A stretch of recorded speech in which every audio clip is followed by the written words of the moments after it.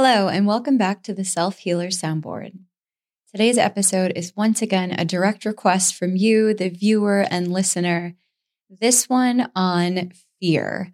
I've gotten a lot of requests in all different sort of asks. Fear of failure, fear of doing something new, fear of a recurring health diagnosis coming back. So really, we're just going to look at fear in a macro and what the core of fear is and really how we move through it and how we move with it.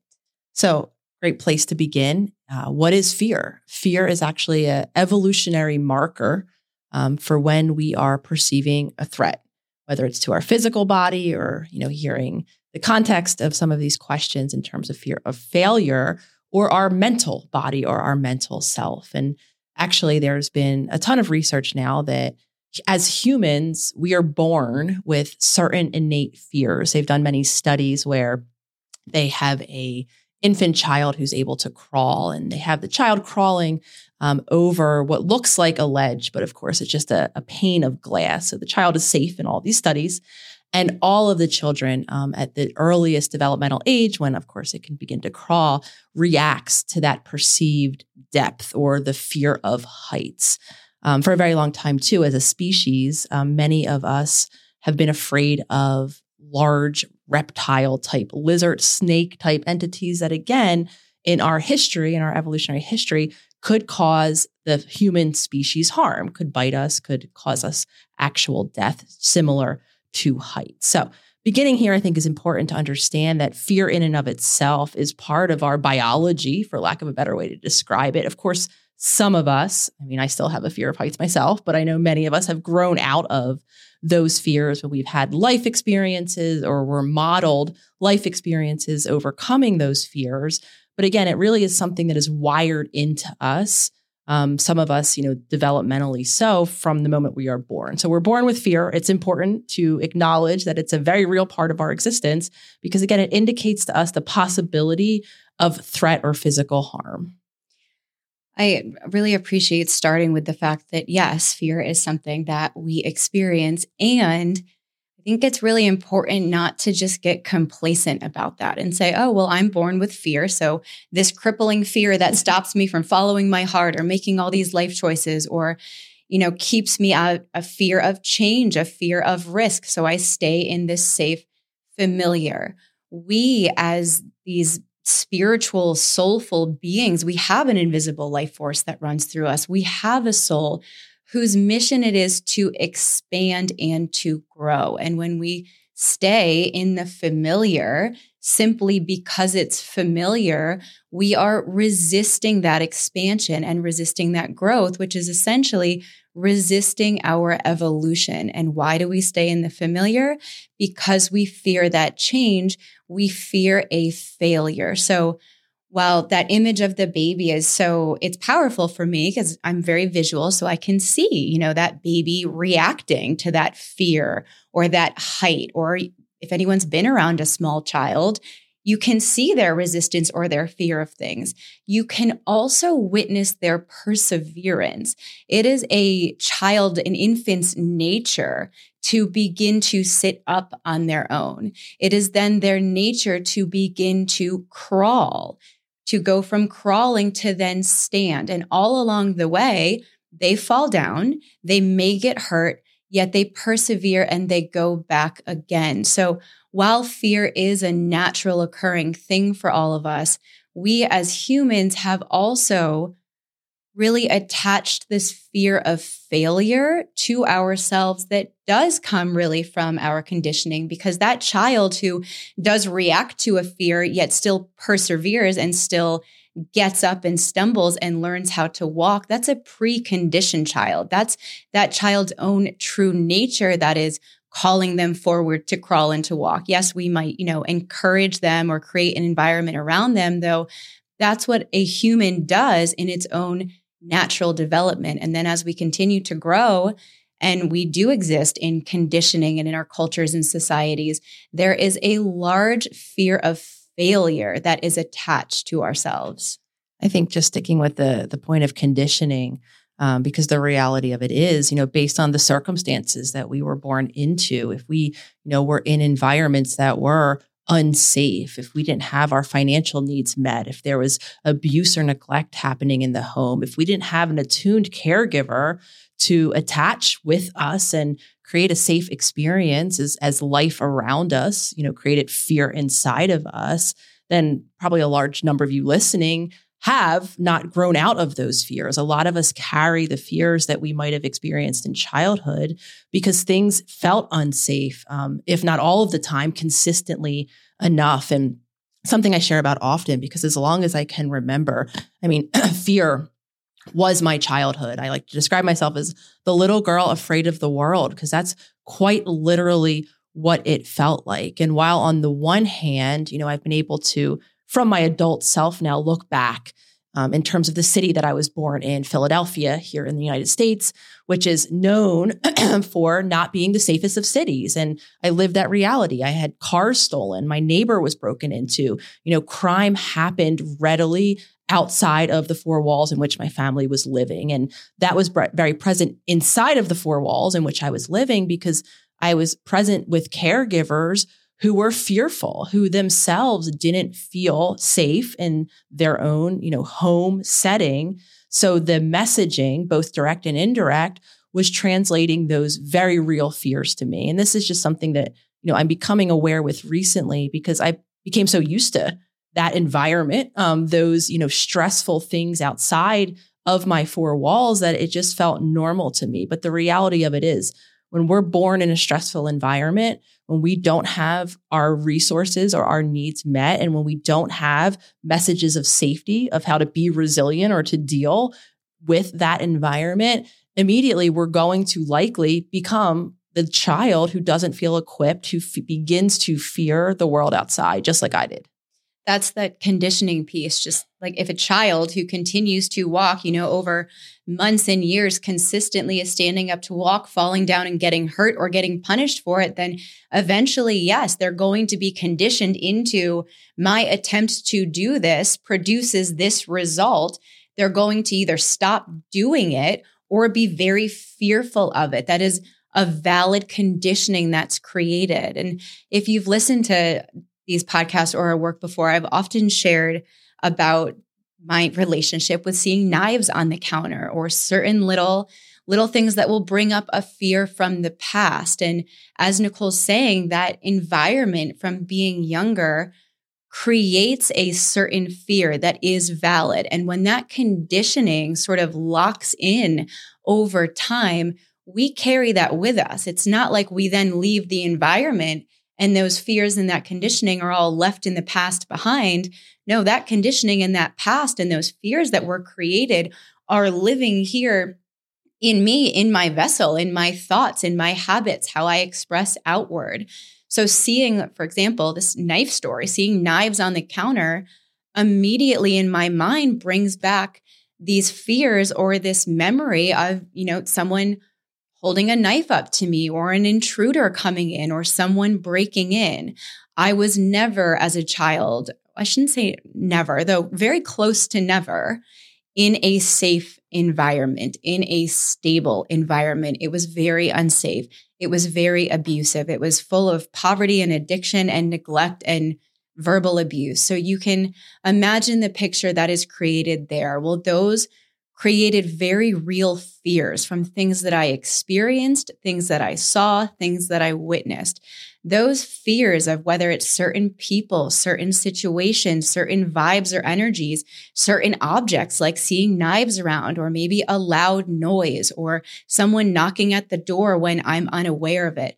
Those things will actually jolt me right back to that past and bring up, while I say it's jolting me back to the past, what's actually happening is the recalling of that memory and that trauma in my mind and my body that is now here in the present. So that's all part of that conditioning, and really give yourself a bit of grace and compassion for that, because while you may be in an entirely different environment now, those fears are still very valid and very real for you, and they came from a very real place. Even just hearing, Jenna, you mentioned the word trauma. I think it's worth a pause right now to acknowledge. I think because a lot of what I'm even hearing us begin this conversation with is possible, threat to our physical body. And for a long time in the field, that's how PTSD continues to be defined, is when you live an event where you could face or you are facing the possibility of imminent or death in and of itself, then you develop that PTSD type symptoms. It lives in your mind and body. It might come up as flashbacks like you're beautifully describing. Thankfully, the field has now expanded to include other types of traumatic events, with traumatic being defined as consistent, overwhelming stress with a lack of resources or lack of supports. And now in the field, we diagnose, or at least those who go by the ICD-9, the European Diagnostic System, but I think many people here in the States have heard of the concept of CPTSD, or exactly that, this idea that we can be traumatized or carry the traumatic stress in our mind and bodies even outside of having those moments where we could possibly face physical harm. And again, I've lived myself a prime example of that, because if I wasn't scared of someone breaking in, the loud noise or the bump that I heard in the night, that might be that someone breaking in, one of my predominant fears was the death or the loss of my parents, my mom in particular, because again, within my home, there was a lot of chronic illness, a lot of chronic pain, a lot of health-related concerns and anxiety with my older sister, who was 15 years older than me as well. So there was a lot of talk for me at a very young age without the support and understanding of death, of loss. And for a child, that, because we're in a complete state of dependency, I needed those humans to show up and at least care for me to some extent the next day so that I could go on living, though in a much more psychological sense, that still produced that same overwhelming stress in my mind and body. And again, without that support, without that human to help me make sense of it, to help my body regulate itself, I carried the same imprint. And what it looked like in my adult experience is that same thing: worry, stress, always concerned that someone I love, my family or my partners or my friends, something bad might happen to them when I don't hear from them from a long period of time, just like you're describing, that kind of startle. My body would tense. I would start to race with particular concerns about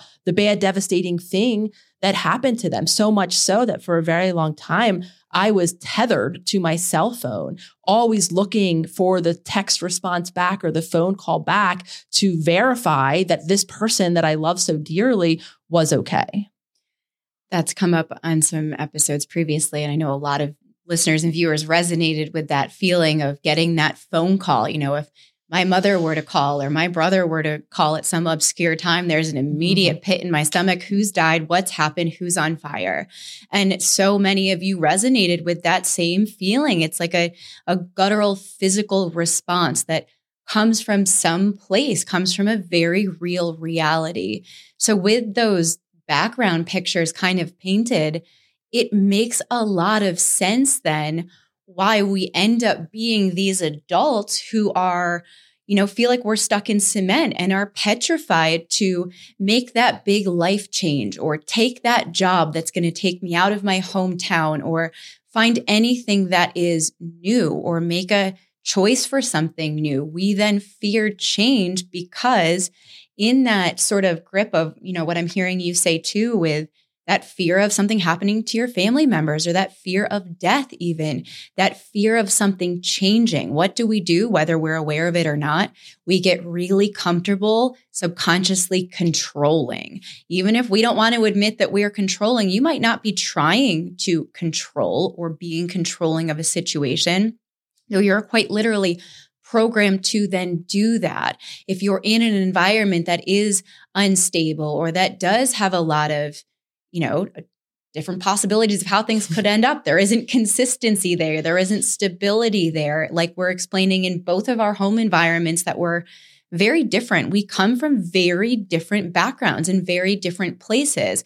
However, you can see that sort of same similarity in that lack of attunement or lack of safety or lack of stability in many ways. So then what happens as adults? All of those fears, all that conditioning is still here. So we want to know what's going to happen next. We want to stay in the familiar. When I say we, I'm talking about our minds, our egos, our view has been locked in. If I know what happens next, I'm safe. So I'm going to control what happens next, or at least attempt to. That's not the nature of life. That's not the nature of our souls. It's not the nature of our beings. We are fluid, expansive, always evolving and ever-changing creatures. So when we do deny ourselves this change or something that comes with a lot of risks, that's where also all of our growth is. All of my greatest growth, all of my greatest expansion has also come in moments where there was the greatest risk there. There was the greatest fear of possible failure. And if that resonates with you, I would try on this reframe that you cannot possibly fail. You can only produce results. Every action or inaction you take is going to produce a result. As humans, we have created this idea that we can fail at something. All we can do is either do something or not do something, and then create a specific result based on that. I love that. And just kind of going back to this idea of the safety in the familiar, when we didn't have safety in our childhood, specifically around our emotions, fear, anything stressful, any emotion that's dysregulating of our mind and our body, we have now installed within our mind and our body, our subconscious mind, this deep-rooted belief that we can't cope with it. Because that's all we've lived the experience of. We've become completely overwhelmed. We've become completely dysregulated. If you're like me, we've had to check out on our spaceship, distract ourselves from the fear because we didn't have, again, that attuned caregiver to help bring our mind and bodies back into that safety. So then we continue to live life, we grow, we age, we might even have all of these resources around us. And we might even hear this beautiful quote that you're hearing Jenna say. And the reality of it is we don't trust ourselves to navigate the results, the outcomes that we will produce. So we don't go into those unknowns. We create and we curate and we control the environment around us because we're so desperately afraid of meeting that reality that we will meet that next straw that breaks the camel's back. We will fall into that same dysregulation. We will become overwhelmed with stress, with sadness, with grief, with anger, whatever it is that life might bring. So we control, again, because somewhere deep down, we've continued to live the experience of not being able to deal with it. So we continue to fear not being able to deal with the stress, the reality, the emotional experience of living our life. And then we go into these fabulous shame cycles where we rip ourselves apart, we ridicule ourselves, we get so controlling, so deeply afraid. Really, imagine just your inner child. I imagine little Jenna just tucked up inside, deeply afraid. That's when I'm expressing outward to the world as, someone massively controlling or maybe even mean or rigid or rude, however it's being expressed. What's really happening, if I want to connect all those dots and wires down to what's inside of me, it's a little girl who is shriveled up in a little ball who is petrified of an unstable environment, wanting to control everything around her so that she can ensure she's safe. Not having realized in that moment that she's no longer in that environment, which is why I then get the opportunity in real time to, yes, practice those affirmations. I am safe, to affirm new beliefs, because like Nicole's saying, those deep-rooted beliefs, you can picture an iceberg. You have that little tip of the iceberg on top. That's what you can see. The bulk of that iceberg submerged underwater, that's your subconscious. That's where your self-beliefs are. That's where all of this conditioning is that you may not even be aware of. So when we're seeing that fear and that need to control, we're fearing what? An error. We're fearing something new. And like that quote, you can't possibly fail. You can only produce a result. I would also suggest or offer reframing an error itself. An error or a mistake equals growth. Errors equal growth. If you are willing to look at them and to learn from them and to be willing to actually say, okay, I did X, it produced X result. maybe it's an error or a mistake in that I don't want to repeat that. It's not aligned with what I wanted or what I want, or maybe I hurt some people, whatever it is. Regardless, whatever happened, you can't unhappen it. So error, mistake, or triumph, it all equates to growth. I love that visual you're painting. And interestingly, what is coming to mind is me, my actual physical body. Being that little girl afraid of the world, it didn't take long before literally my shoulders became hunched. I'm still working on my posture. It's a daily commitment to putting my shoulders back because my whole body began to reflect fear. That little girl that you just painted in your mind, I looked like that outwardly, from my hunched shoulders in protection, shrinking me down to the tension. I would have strangers walk by me probably until I was in my mid-20s asking me, why aren't you smiling, right? The thing I think that many of us love to hate when that's said to us, but what that reflected, or what was reflected outward, was all of the tension, almost the scowl in my face of fear. Again, that closed off. I was never open at ease when talking to someone. My arms were usually very, kind of close to my side, if not crossed in front of me. And again, describing that because I embodied fear. Quite literally,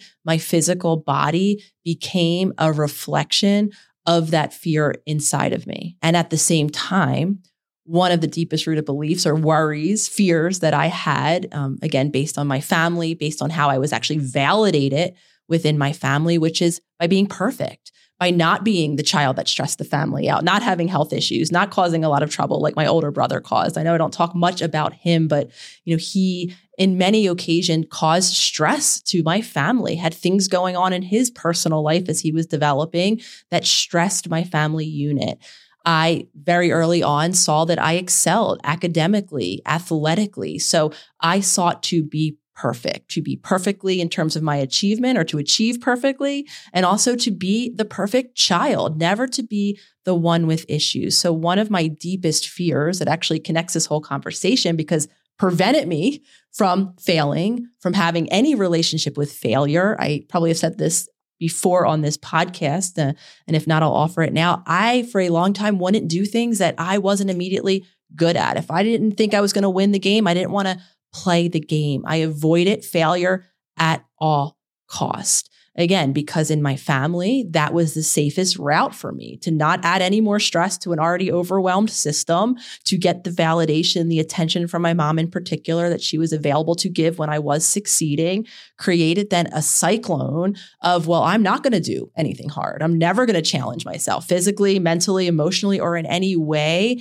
I'm going to avoid failure. I'm going to avoid having that beautiful relationship, which I'm trying to now cultivate, where I'm reframing what it means to fail and allowing the possibility that it isn't failure at all. It's learning, it's growth, it's an opportunity to do things differently. But for me, it really became this perfect storm, which led me to get very savvy at avoiding all of the possible opportunities for the growth, for the resilience that we began to talk about that we have as children, and to literally live such a curated life that I continued to validate how incapable I was until I became conscious of this whole process of dealing with fear or anything that was uncomfortable.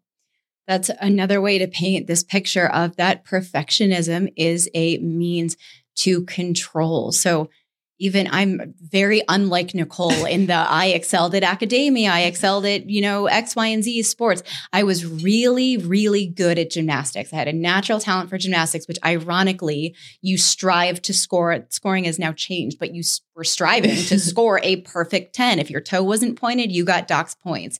So unlike Nicole, I wasn't that golden child. We've referred to it in a way, but you can see that perfectionism is that need to then control. So then what did Nicole do? Stop doing anything that she knew or thought she could be perfect at. So she did nothing new out of that fear. So whether you relate to that sort of golden child, that perfection or not, you can see then now as an adult, Nicole gave up on new. So Nicole, as an adult, already there is going to be this fear of change, making that leap to follow your passion, to move to that place that you feel called to move to, but you can't put your finger on why or articulate in a rational way to anyone around you why you want to do the thing you want to do. We make up a lot of excuses and we betray and deny our own soul's calling so that we fit in with the norm around us. And what you just shared, Nicole, is such a great depiction of that. If I know that I can excel doing X and I can get that external approval and validation and praise, then I'm going to shut down all of my heart. I'm going to detach on my spaceship. I'm going to disconnect from my body. I'm going to subconsciously disconnect from my intuition and my soul and my heart's longing, because I am an instinctual creature driven for survival, which means I want the approval and connection of the people around me. So you can see in so many ways how where we come from and that environment, whether we're willing to look at the submerged iceberg or not, has created such a hold and such a conditioning to create who we show up as today, which I hope is helpful, or maybe even a breath of fresh air to those of you who do feel that crippling fear. And whether it's fear of failure, fear of change being, in grief, fear of someone passing, because really what's happening there is a change. Someone's physical body is dying, but to say that life has ended would mean that life means human birth to death. Well, how are we all existing? How are the stars here? How do the trees grow? How does life itself exist in this infinity outside of a human life? So it is in so many ways just a reframe of what we have been conditioned to see as a beginning and an end, a failure or not a failure, what we believe is a fear, when really we're just conditioned to stay in the familiar so that we can keep ourselves safe. Hearing you say, when we're thinking about loss too, and going back to this idea of, I can't, I'll be overwhelmed. It is really that deep-rooted belief that if things were to change outside of me, this person's physical presence weren't to be there, I were to show up in my authentic self, we have this deep-rooted fear that I won't be okay with what is now anew happening. This person not there, maybe someone else, perceiving us in a way that we're or have always been fearful of. So for many of you to maybe even take a deeper breath, I want to acknowledge the process of this, because in a lot of ways, I celebrate myself, my ability to continue to make choices that have allowed me to live in more alignment. I mean, even creating the Instagram account, The Holistic Psychologist, was a huge step in that. Going from all of this conditioning, all of this fear of what will you think if I begin to share my reality, how it is for me, what's working on my own journey, that movement of saying, well, I'm going to talk about it anyway, regardless of what you think of it outside world, I'm going to make that step. And then I pivot it the way that I work. But again, I'm bringing this up because it doesn't mean my fear isn't there. It doesn't mean that there's not. And I called myself out on it this morning because I was doing something, as I told Jenna, I quote unquote shouldn't have been doing, because I still have that fear, even though I'm committed to continuing to present myself, my authentic truth, how it is for me in alignment with whatever that heart's truth may be. As that continues to evolve, I still have a fear about what people are thinking. I still know exactly where to look to actually get reflected back in objective statements, usually online by strangers that I don't even know, about what they're thinking. So I have that fear, even though I do present myself as I am to the world. It doesn't mean that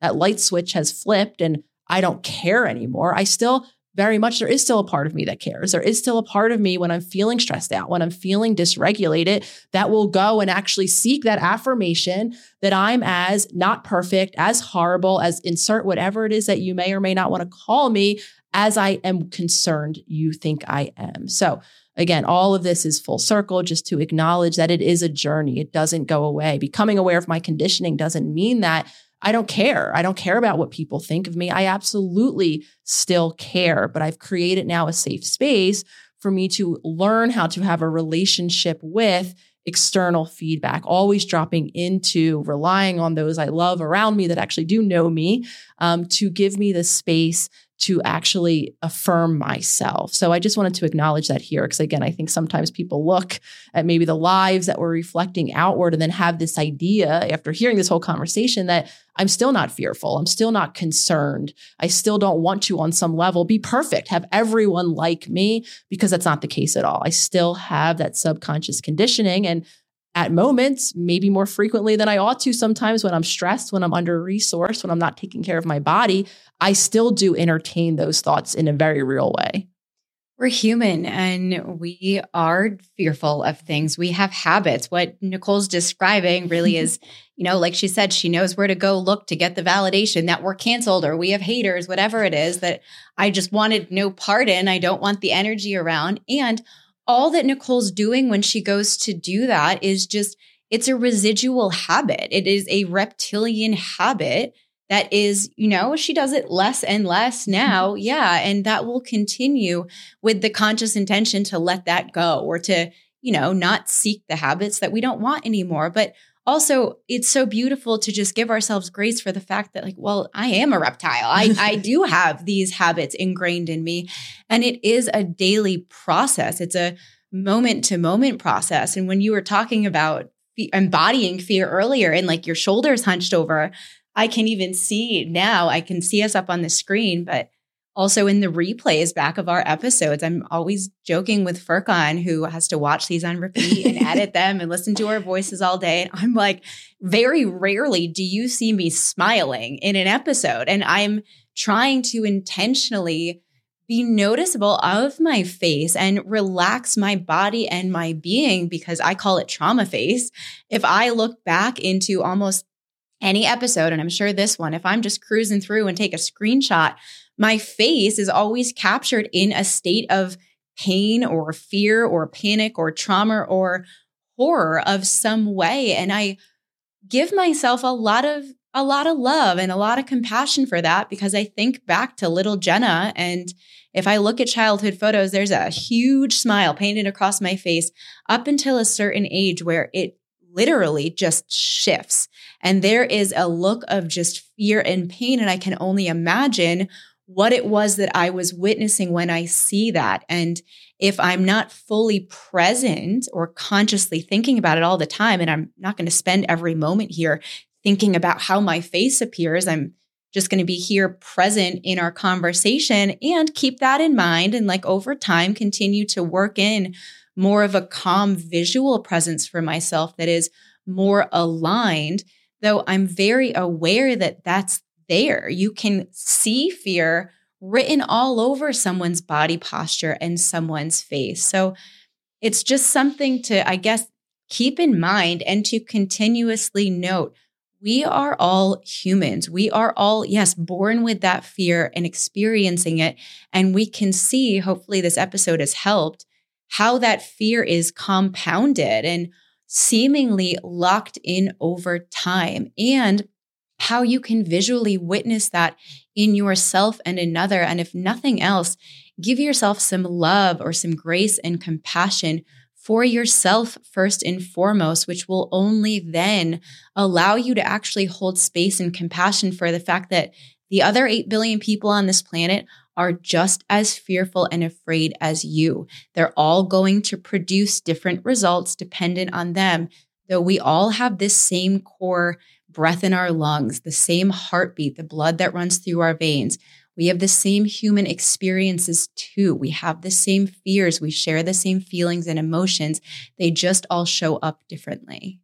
I couldn't help but giggling when you were talking about viewing yourself on past videos, because a running joke that for Lolly and I, and in the very beginning and still in moments now, the video camera was one of the scariest things. Again, why? Because I'm being seen. I'm being seen for sharing an aspect of myself, right? I'm challenging that little girl who would prefer to hide under the table, which is what I literally did, or behind my mom's leg. If I had to be out in public, let alone talk to someone, I wouldn't do that. My mom would order for me. So putting myself out in public, Lolly would always comment and I'd have to redo the video. And sometimes I wanted to knock her out because she would say, "You look spooked, like your face, like you look frightened, Nicole." And she wasn't wrong, though I did want to react negatively to hearing that. I really love the grace and compassion suggestion to all of you listening. And the reason why we're even talking about this is if you learn to observe your body and you do see, you know what, maybe while you're listening, if you check in now, you do notice you're hunched. Maybe you are someone who, like me, is still being told to smile, or you are seeing all of these different ways you're wearing fear. Noticing it will give you the opportunity to begin to shift your shoulders back a little bit, relax the muscles in your face. And the reason why we're doing that is not so that the world thinks differently when they see us. So that will be a byproduct of it. We will energetically shift the signal that we're sending to the world around us. It's to, more importantly, shift the signal that our body is sending to our mind. Because this is where, no amount of affirmations, white knuckling it, wishing, listening to a podcast like this with all of this now information will change the messages that your body is sending your mind. If your body is saying, no, there's a reason to be scared. I'm tensed up for a reason, Nicole. There is a threat here.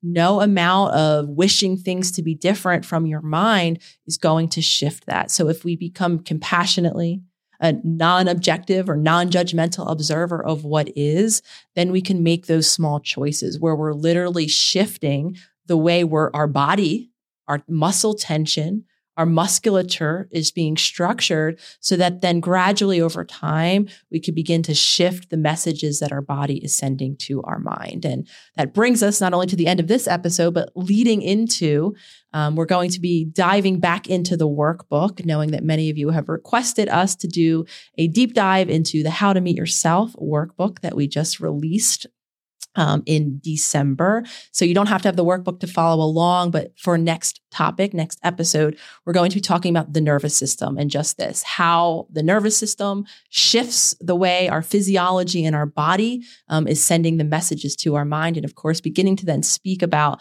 becoming intentional and shifting those messages. So if you're interested in a continued conversation now about the physiology of fear and how it relates to our nervous system and nervous system wellness, tune into next week's episode. And we look forward to all of you joining us for the conversation.